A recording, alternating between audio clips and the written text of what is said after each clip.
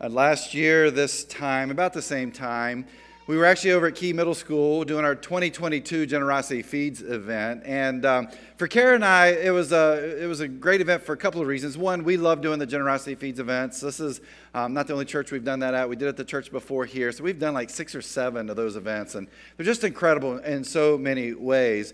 But the other thing that we were really excited about was once we bounced from Key Middle School, we were on a 4-week sabbatical. What that means is no more emails from you, no more text messages from you, no more phone calls from you, no more you from you, right? So we're going to take 4 weeks off from you. And you're probably like, well, we got to take 4 weeks off from you, Chad. So maybe you appreciate that. I don't know. But we were pretty excited about that, to take a break. We've been in ministry many years, and it's the first sabbatical we've ever been given. And so we decided we're going to use that time to do some house projects.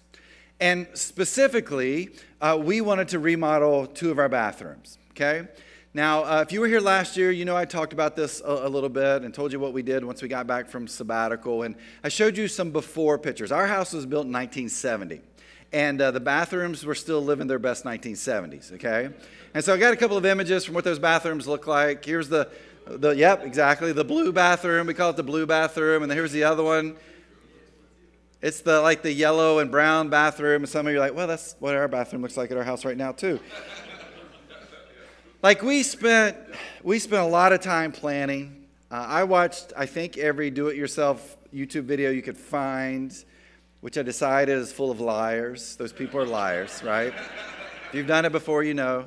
They lie about everything and make it look easy and cost efficient. It's never either one of those. But the deal was, we put together a plan. We had our budget, which is, again, you kind of blow through, and a timeline, and we went to work. But we knew our purpose. Our purpose was to get to this place of where we remodeled both of these bathrooms. Now, last year, and over the course of the year, some of you have been like, hey, you never showed us what it looked like after you got done, okay? So here's actually what our bathrooms look like now after we finish with them. Don't believe me? We smelted some gold, and that's why we have that. Yeah, so there's the blue bathroom. It's now the gray bathroom, and then here's the brown and yellow one. It's all very bright, which it has no windows in it, so it's got to be bright. But anyway, there you go. $2,000 an hour with materials. Kara and I come work at your house, okay? There are things we know we do in our life that have a purpose to them, right? Home projects, work projects, hopefully you know the purpose for why you get married and dating and finances, all that kind of stuff. But do we know our purpose for life? Because I think sometimes that's the hardest purpose for us to figure out. And so today, as we continue this series called Finding, we're going to talk about finding purpose. Now, Joel last week talked about finding life, and some of you may be saying, well, finding life, finding purpose, aren't they the exact same thing? They're not. So we talk about finding life, there's this thing, there's something that you're trying to live for, right? And as Joel talked about last week, when we talk about finding life, he was talking about trying to find Jesus in your life, finding what Jesus looks like for you. But when it comes to finding Jesus, that's not the ending point. In many ways, it's just the start. So we find Jesus, but then we got to figure out, what is my purpose? Why am I here? Why do I exist? And once we find that new life, we can begin to live out what that purpose may be. And so over the next few moments, we're going to talk about what that purpose is. And we're actually going to go back to the letter called Philippians.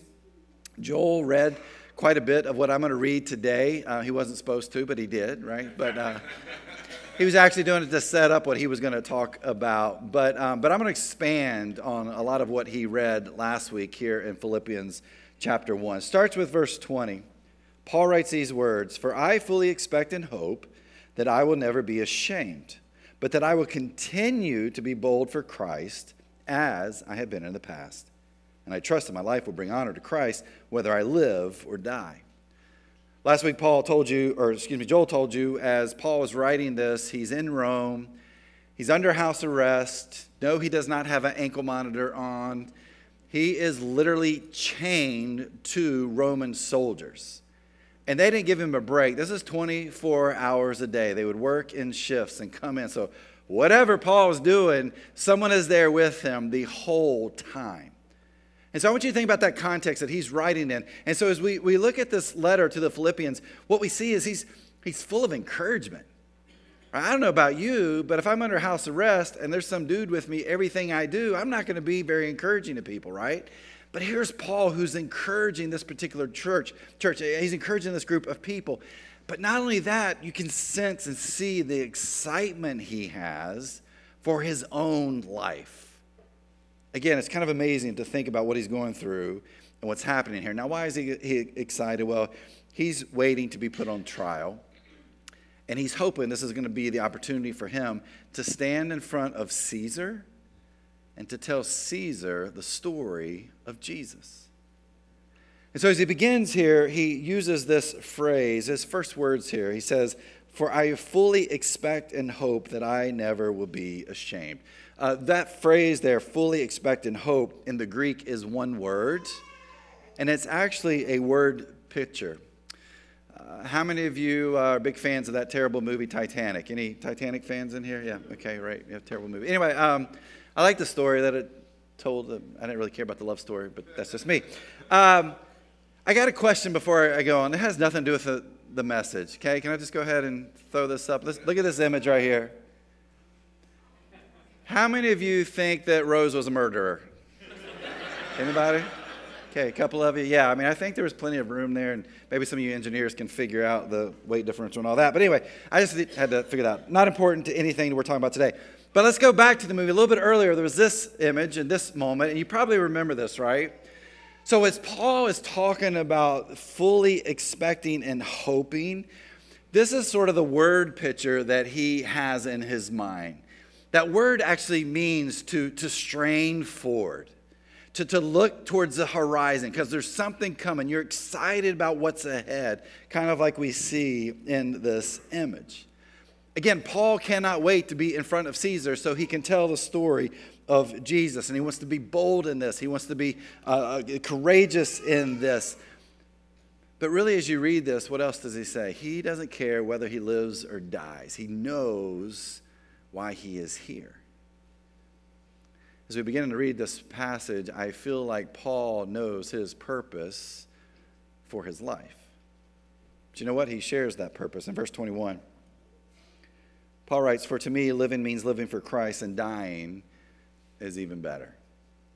I use the NLT because I find it easier to read. And some of you, if you're used to the NIV, you probably notice, "For me to live is Christ, and to die is gain." But it's saying the same thing here. Which takes me back to the 1900s, specifically the golden years of the 1980s, 1990s. Some of you were alive during that period. And in the corporate world, you remember corporations were writing these purpose statements? I mean, these were carefully wordsmithed statements to say, this is why we exist, right? This is the purpose of this company. And then that began to kind of filter down into individuals, and we started writing our own purpose statements. We're like, this is why I exist, and this is my purpose for living. And why did we do that? Because we wanted to know why we existed and what our purpose was for living. And maybe some of you still this day, you live by that purpose statement you wrote 30, 40 years ago. Maybe others, you wrote it and a week later, you've totally forgotten about it. But it was to remind us, hey, here is our purpose. And if we look at these words here in verse 21 that Paul writes, in fact, if you read these words in the Greek, it reads like this: to live Christ, to die gain. That's it. To live Christ, to die gain. As this letter is being read out to the people in that Philippian church, because that's how they would do this. They would get these letters from Paul, and then the people there would read these letters to the church. They would have gotten to this verse. Now, they didn't have verses and chapters. They would have gotten to these words right here, this phrase, to live Christ, to die gain, and it would have kind of stopped them in their tracks. Because of the way it's written, it would have been a powerful statement from Paul that they would have stopped and digested fully what he was saying. Now, as we read those words, to live Christ, to die gain, the first thing we see here is this is Paul who's saying, hey, you know what? This is my purpose for living. To live Christ, to die gain. He's saying everything I do, everything that I'm about, my whole life is fully about Jesus. But he's like, you know what? If I die, hey, guess what? There's something even better. So whether I live, whether I die, it doesn't make any difference because I'm going to live for Christ. And if I die, then I am going to gain something even more. So here he's saying, this is my purpose for living. But Paul's also saying, hey, if you follow Jesus, do you know what your purpose for living is? To live Christ, to die gain. That if you follow Jesus, your life is all about doing everything you can to follow and live out this life that we've been given through Christ and the hope that we've been given through Christ, but also understanding that at some point in the future, man, there is something so much better out there for us. And so Paul is like putting out this purpose statement for so many people who follow Christ. But if you're here and you hear that, you're like, okay, I think I can get behind that, but how do I get to that place? Well, Paul kind of gives us some ideas of this. We go back up into chapter 1, starting with verse 9. Paul says this. He says, I pray that your love will overflow more and more, and that you will keep on growing in knowledge and understanding. For I want you to understand what really matters, so that you may live pure and blameless lives until the day of Christ's return. May you always be filled with the fruit of your salvation, the righteous character produced in your life by Jesus Christ. For this will bring much glory and praise to God. Now, as Paul kind of begins here, he really gives us 3 actions to help us begin to get to this place of living out this purpose. The first little thing he says here, I pray that your love will overflow more and more. When you and I hear that word love, for us, love is love, right? Just in the way that we use it. We can say, I love ice cream, and we can also say, I love my spouse. Now, hopefully, those aren't equal in any way, shape, or form. And so we hear that word love, and then we kind of have to think about the context, the who or what is that love towards. And because of that, we can say, well, if you say you love ice cream and you love your spouse, I think you probably love your spouse more than you love ice cream, right? Well, in the Greek language, and again, we've chatted through this before, there are different words that are used for different kinds of love. And Paul here uses the word agape. We find this word all throughout the New Testament. And agape means unconditional love. And yet, as you and I, as we think about the love that we have for other people, how many times do we put conditions on it? How many times do we say, hey, I'll love you if. I'll love you only. See, we like to put conditions on the love that we have. But it's not just with other people. I think we do this to Jesus too. We're like, hey, Jesus, I'll love you if you answer this prayer. Hey, Jesus, I will love you if you heal my mom. We put conditions on the love that we have. But that's not what Paul's talking about here. Paul's like, when I'm talking about loving unconditionally and agape, I'm not talking about putting conditions on your love. I mean that you love unconditionally. That there are no conditions that are there. And this is the love that you have for other people. And this is the love that you have for Jesus. For how many of us do we love with conditions on it? And then for others of us, how many of us love unconditionally? Because if we want to live out that purpose to live Christ, to die gain, it means that we have to live a life that is full of love, and that love has to be unconditional. And the more that love is unconditional, the more it overflows into the world around us. And the better our chance to live out that purpose. Well, Paul continues on here in verse 9.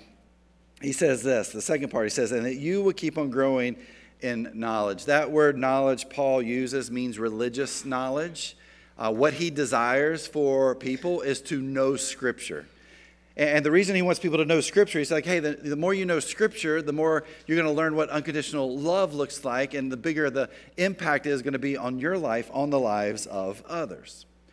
Now, Paul, he didn't have the New Testament like we have, right? He is actually writing the New Testament, parts of the New Testament right here. But up until this point, based on some dating for when books were probably written and letters were probably written, there were probably 4 New Testament books that would have been available or starting to be passed around, or some of it being read in these churches, wherever they may have been. Matthew, Mark, Luke, and also James. And so when he talks about knowing Scripture, that's what he's talking about. It's like you're knowing the story of Jesus, knowing who Jesus is, what Jesus did. And so this was information that was starting to get out into these churches. Plus, you got the whole Old Testament, right? So when he talks about this religious knowledge, that's exactly what he's talking about. Now, he wants them to grow in knowledge, but it's not because he wants them to be smarter. He's not trying to give them a PhD in Scripture. That's not what his goal is. It's because he wants them to grow in their faith. It's because he wants them to know Jesus better and connect better with Jesus. Because the more they knew Scripture, the more they knew the story of Jesus, the better it was going to be for them, the easier it was going to be for them to connect and follow Jesus and to live out that purpose, to live Christ, to die, gain. Now, I know in the church world we talk a lot about reading Scripture, and some are like, yeah, man, I do that, I'm good, I take care of that, and that's great. And others, we kind of hear that like, man, that thing was written like 2,000 years ago. I mean, it doesn't really fit today's world, right? It doesn't have any content. I mean, I don't really need to do that. There's a field in science known as neurotheology. And neurotheology studies the relationship between our brains and our religious experiences. And what they're finding is that people who practice spiritual disciplines like prayer and like reading Scripture, that it has this amazing effect on the body, that they're experiencing significant activity and responsiveness in 3 areas of the brain: the frontal attention lobe, the medial prefrontal cortex, and the nucleus accumbens. So science is going through this and trying to connect to see what this connection is between spiritual disciplines and the brain. Here's what they're finding. They're finding as people, for example, read Scripture, there is a release of an increase in dopamine throughout our body. And we like us some dopamine, right? It makes us more focused. It makes us more motivated. It makes us more happy. And so the more dopamine we can get, the better we feel. And so scientifically, we can see there's this connection between spiritual disciplines and our bodies, our hearts, our mental capacity, everything about us. But even more than that, not only does it change the physiological part of us, it begins to change who we are.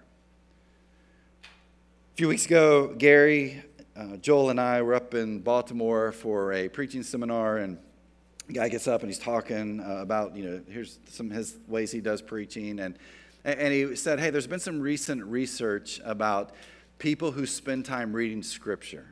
And here's what that research was looking into. If you read the Bible more than 4 times a week, how does it help you when it comes to like temptations that show up in your life? And these numbers just are astonishing. If you read the Bible more than 4 times a week, drinking to excess drops 62%. Viewing pornography drops 59%. Sex outside of marriage drops 59%. Feeling bitter, we talk a lot about bitterness, drops 40%. Thinking destructively about yourself drops 32%. Having difficulty forgiving others, we talked about that on Easter, drops 31%. Experiencing fear or anxiety drops 14%. Why is this happening? Because people who have really busy schedules like us spend time throughout the week to invest in reading Scripture. And we would think, well, that doesn't really make any difference, but it does. Because the more we read Scripture, the better we know Jesus, and our faith begins to change, and we begin to change. And when you and I begin to change, you know what we live out? We live out that purpose. To live Christ, to die, gain. And by the way, when we do that too, you know what else we do? We love more unconditionally. And that love begins to overflow.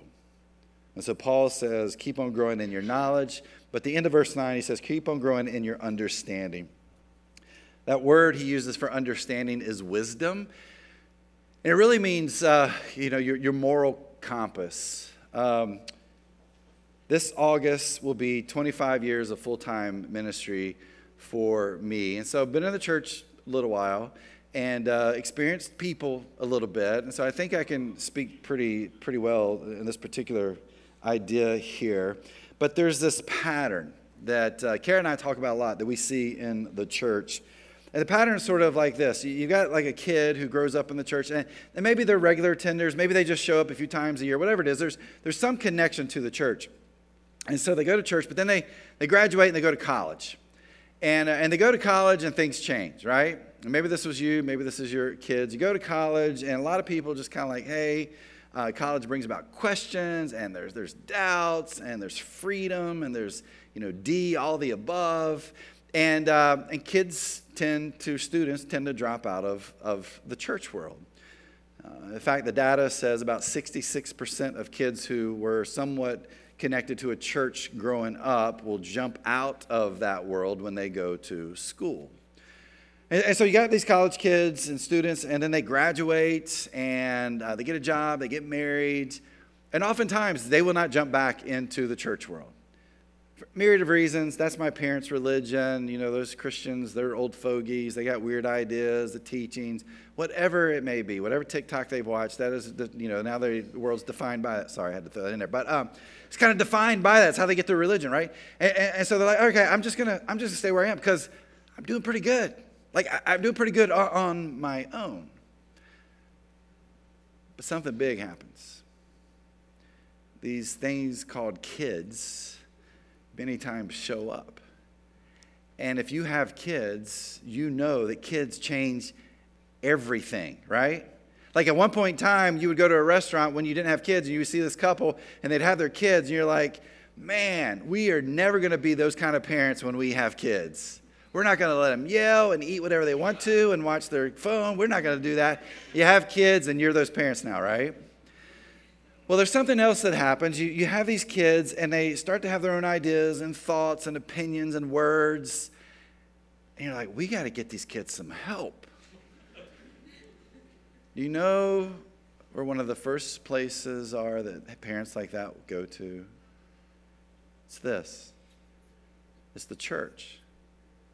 And in fact, Kara and I have had so many conversations with parents who will walk into a church and say, hey, you know what? We're here. This isn't for us. We're good. We got it kind of figured out. We're good to go. We're not here for us. We're here for our kids. Like, we want our kids to know morals. And by the way, where's the only place we can figure out that teaches morals? It's the church. And so we came to church not for us, but we're here for our kids to learn morals, right? Now, parents, hear me out. If this is you, this is your story, hey, kudos to you, honestly. I know you may say this isn't for you. We hope at some point it will be for you, but and we know how God works. But thank you for bringing your kids. They're learning morals and more down in Journey Kids, and that's a powerful statement. You're willing to do that. But I would say for all of us, being able to have this moral compass in our life is so important. Now, Paul uses this word wisdom right here, and that wisdom brings discernment, which helps us make better decisions in our life. And that wisdom helps us follow God's leading in our life, which helps us better understand our purpose to live Christ, to die gain. And oh, by the way, where does that wisdom, discernment come from? It comes from spending that time reading Scripture. And when we're reading the Scripture, guess what that does? That takes us back to loving people more unconditionally in our life. And now we're starting to live out that purpose. But what would that look like in us? Look at verse 10. Paul says, "For I want you to understand what really matters so that you may live pure and blameless lives until the day of Christ's return." Paul's like, when you understand these things, when you are living them out, then you will fully know what's important, and you'll begin to express that by making that purpose your purpose too. But he's like, what does that look like in your life? He uses this phrase. He says, live pure and blameless lives. That first word, pure, is derived from the word sunlight. And, back in those days, they used to wash their clothes in a water basin. Some of you that were like really born in the early 1900s remember those days maybe. Like you would take your clothes, because they didn't have Maytag, right? So you take your clothes, you had this water basin and maybe some detergent or something in there, and you'd rub out and do everything you could to get that stain out, and then you'd pull it up and you'd rinse the water out, and then you would hold it up to the sunlight to see if it was pure, to see if the stains were gone. And if they weren't, you'd throw it back in there and you'd go to work. But if you pulled it up and the stains were gone, then you could hang it up to dry. Like Paul's saying right now, here's the deal. If you're a follower of Jesus, one of the things you should do is you should hold up yourself to the sun, talking about Jesus, and see what you see. Are there still stains there, or are those stains gone? Are we putting our lives out there in such a way that we are working to grow our faith, to understand Jesus better, to live out this life that we have been called to live? Or are there still stains there? Now listen to me. Some of you are like, well, I'm out because there's definitely stains there in my life. But if you're spending time growing in your faith, following Jesus better, becoming more wise, loving fully, you're going to start to see those stains go away. And so here's Paul who says, hey, you need to live this pure life. But he also says this blameless life. Now, you would think those two kind of go together, right? They sound like they fit. But when Paul talks about blameless here, he's not talking about sinless. He's not talking about perfection. He's not talking about stain-free. That word blameless means roadblocks. He's asking the question, he's like, are you setting up roadblocks for others? Great way to explain this is Mario Kart. Anybody a big Mario Kart fan? Yeah, there's like a movie that's out. It's supposed to be really, really good. Easter was here. Our staff, and I know many of you volunteered, did a great job that day, but our staff worked hard that day and many days up until that point. So we try to celebrate. If things go well, we try to celebrate after something like that. So on that Tuesday, we went to Dave & Buster's to eat and to play some games, and we had a crew of people there, and this is them playing Mario Kart, right? And I don't know who won. Maybe Casey's got a big smile on her face, so maybe she won. But if you think about Mario Kart, there's those boxes that kind of have the question marks on it you try to hit because they're like prizes inside. They aren't really prizes, they're weapons. And what do you use those weapons for? You use them as roadblocks so that nobody else will pass you so you can win the game. In the Greek, this is what Paul is saying, for real. It says, don't be like Mario Kart and put up roadblocks to destroy others. That's what the Greek means right there. Or better yet, don't let your pattern of behavior get in the way of you reflecting Jesus to others. And sometimes we can think we got it all figured out, but we keep throwing these roadblocks up where people are getting destroyed and they can't keep moving forward. For instance, something like knowledge, okay? Think about knowledge. Knowledge is not bad. It's good and great to know Scripture, but we can use it to show off or to put others down or to put more roadblocks out there. A great example of this is the Pharisees and Jesus. Pharisees were knowledgeable. They knew the Scripture, right? Backwards and forth. In fact, they had memorized all of the Old Testament. And yet in that, what did they do? Over and over again, they kept throwing roadblocks up. Like, hey, you're not quite good enough to follow God now. Hey, you need to do this if you really want to follow God. But we're not called to throw out roadblocks. We're called to live a stain-free and roadblock-less life. We are called to be changed. We are called to be a reflection of Jesus to the world around us. And when we can be that reflection, we can live out that purpose to live Christ, to die gain. But how do we know if we're doing okay here? Well, look at verse 11. May you always be filled with the fruit of your salvation, the righteous character produced in your life by Jesus Christ, for this will bring much glory and praise to God. Some of you like wineries, right? And like every weekend, you go check out another winery, and I know this because I see your Facebook post with your picture there, okay? Which is cool. Go do that. Be smart. Do it in moderation, whatever. But if you've ever been to a winery, or even if you've driven around parts of Virginia and many other states these days, like on the side of a hill, you'll just see a bunch of grapevines, right? But those grapevines don't just like poof have grapes on them. There's sort of this process you've got to go through to get these grapes. If you've ever planted a garden before, you know what this is like. You know you got to plant, but you got to get the seeds, and then you got to till the ground, and then sometimes you're on your hands and knees, and your fingernails are just full of dirt, and your hands are dirty and calloused and bleeding, your knees hurt, because you're down in that dirt, and you're getting it prepped and ready to put this seed in. And then you put seed in, you got to put some fertilizer in it, some water, and then you got to watch it, and you got to care for it, you got to pull the weeds out, and you got to keep water, and you got to make sure no bugs are infesting it. I mean, there's so much work to do. It's hard work, but you do that for one purpose. It's the end, right? It's the fruit that you're hoping will come from the work that you have put in there. But the process can be long and hard. Paul talks about this fruit being produced in you. This fruit doesn't just show up.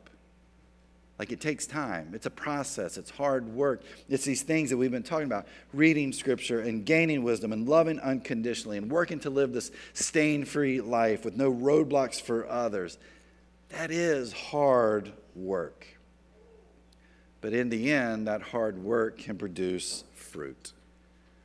And what does that fruit look like? Well, Paul talks about that fruit in Galatians chapter 5. Now, again, depending on when Philippians and Galatians were written, it's highly likely Galatians was written before Philippians.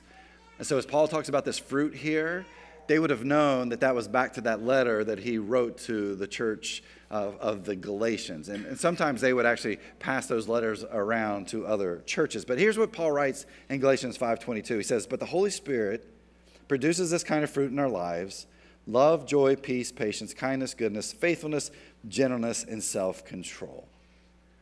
Paul says this is what the fruit looks like in your life. He does not say fruits. He doesn't say, hey, guess what? Here's this list. You get to pick which fruit you want to be. Like, you can't say, you know what? I'd like to be kind and I'd like to be full of peace, but man, patience. Nah, I'm not going to give in to that one. I'm going to keep that one for myself. He doesn't say that. He's like, no, this is the fruit. This is the one fruit of you. This is what you look like when you're fully following Jesus. And so when our purpose is to live Christ, to die, gain, and we are working towards that, and there's this process that we are going through, you know what's going to happen? You're going to be changed, but you're also going to be fruitful. And hopefully at some time, like Paul, you'll get to this point in your life where you're beginning to share that change and that fruit with people around you. And it's not only you who is changed, but you are helping to change other people who are then beginning to produce their own fruit. And Paul ends verse 11 this way. He says, by the way, if this is what you do, if this is how you live, here's the outcome. He says, for this will bring much glory and praise to God. When we take on that purpose to live Christ, to die again, this is who we become. And it's not for me, and it's not for you. We do this because of Jesus Christ in our lives. That this is all about Jesus. And you know what? I can't produce that fruit unless Jesus is working in me. I can't produce that fruit unless Jesus is working through me. I can't produce that fruit unless I hold on to that purpose to live Christ, to die, gain.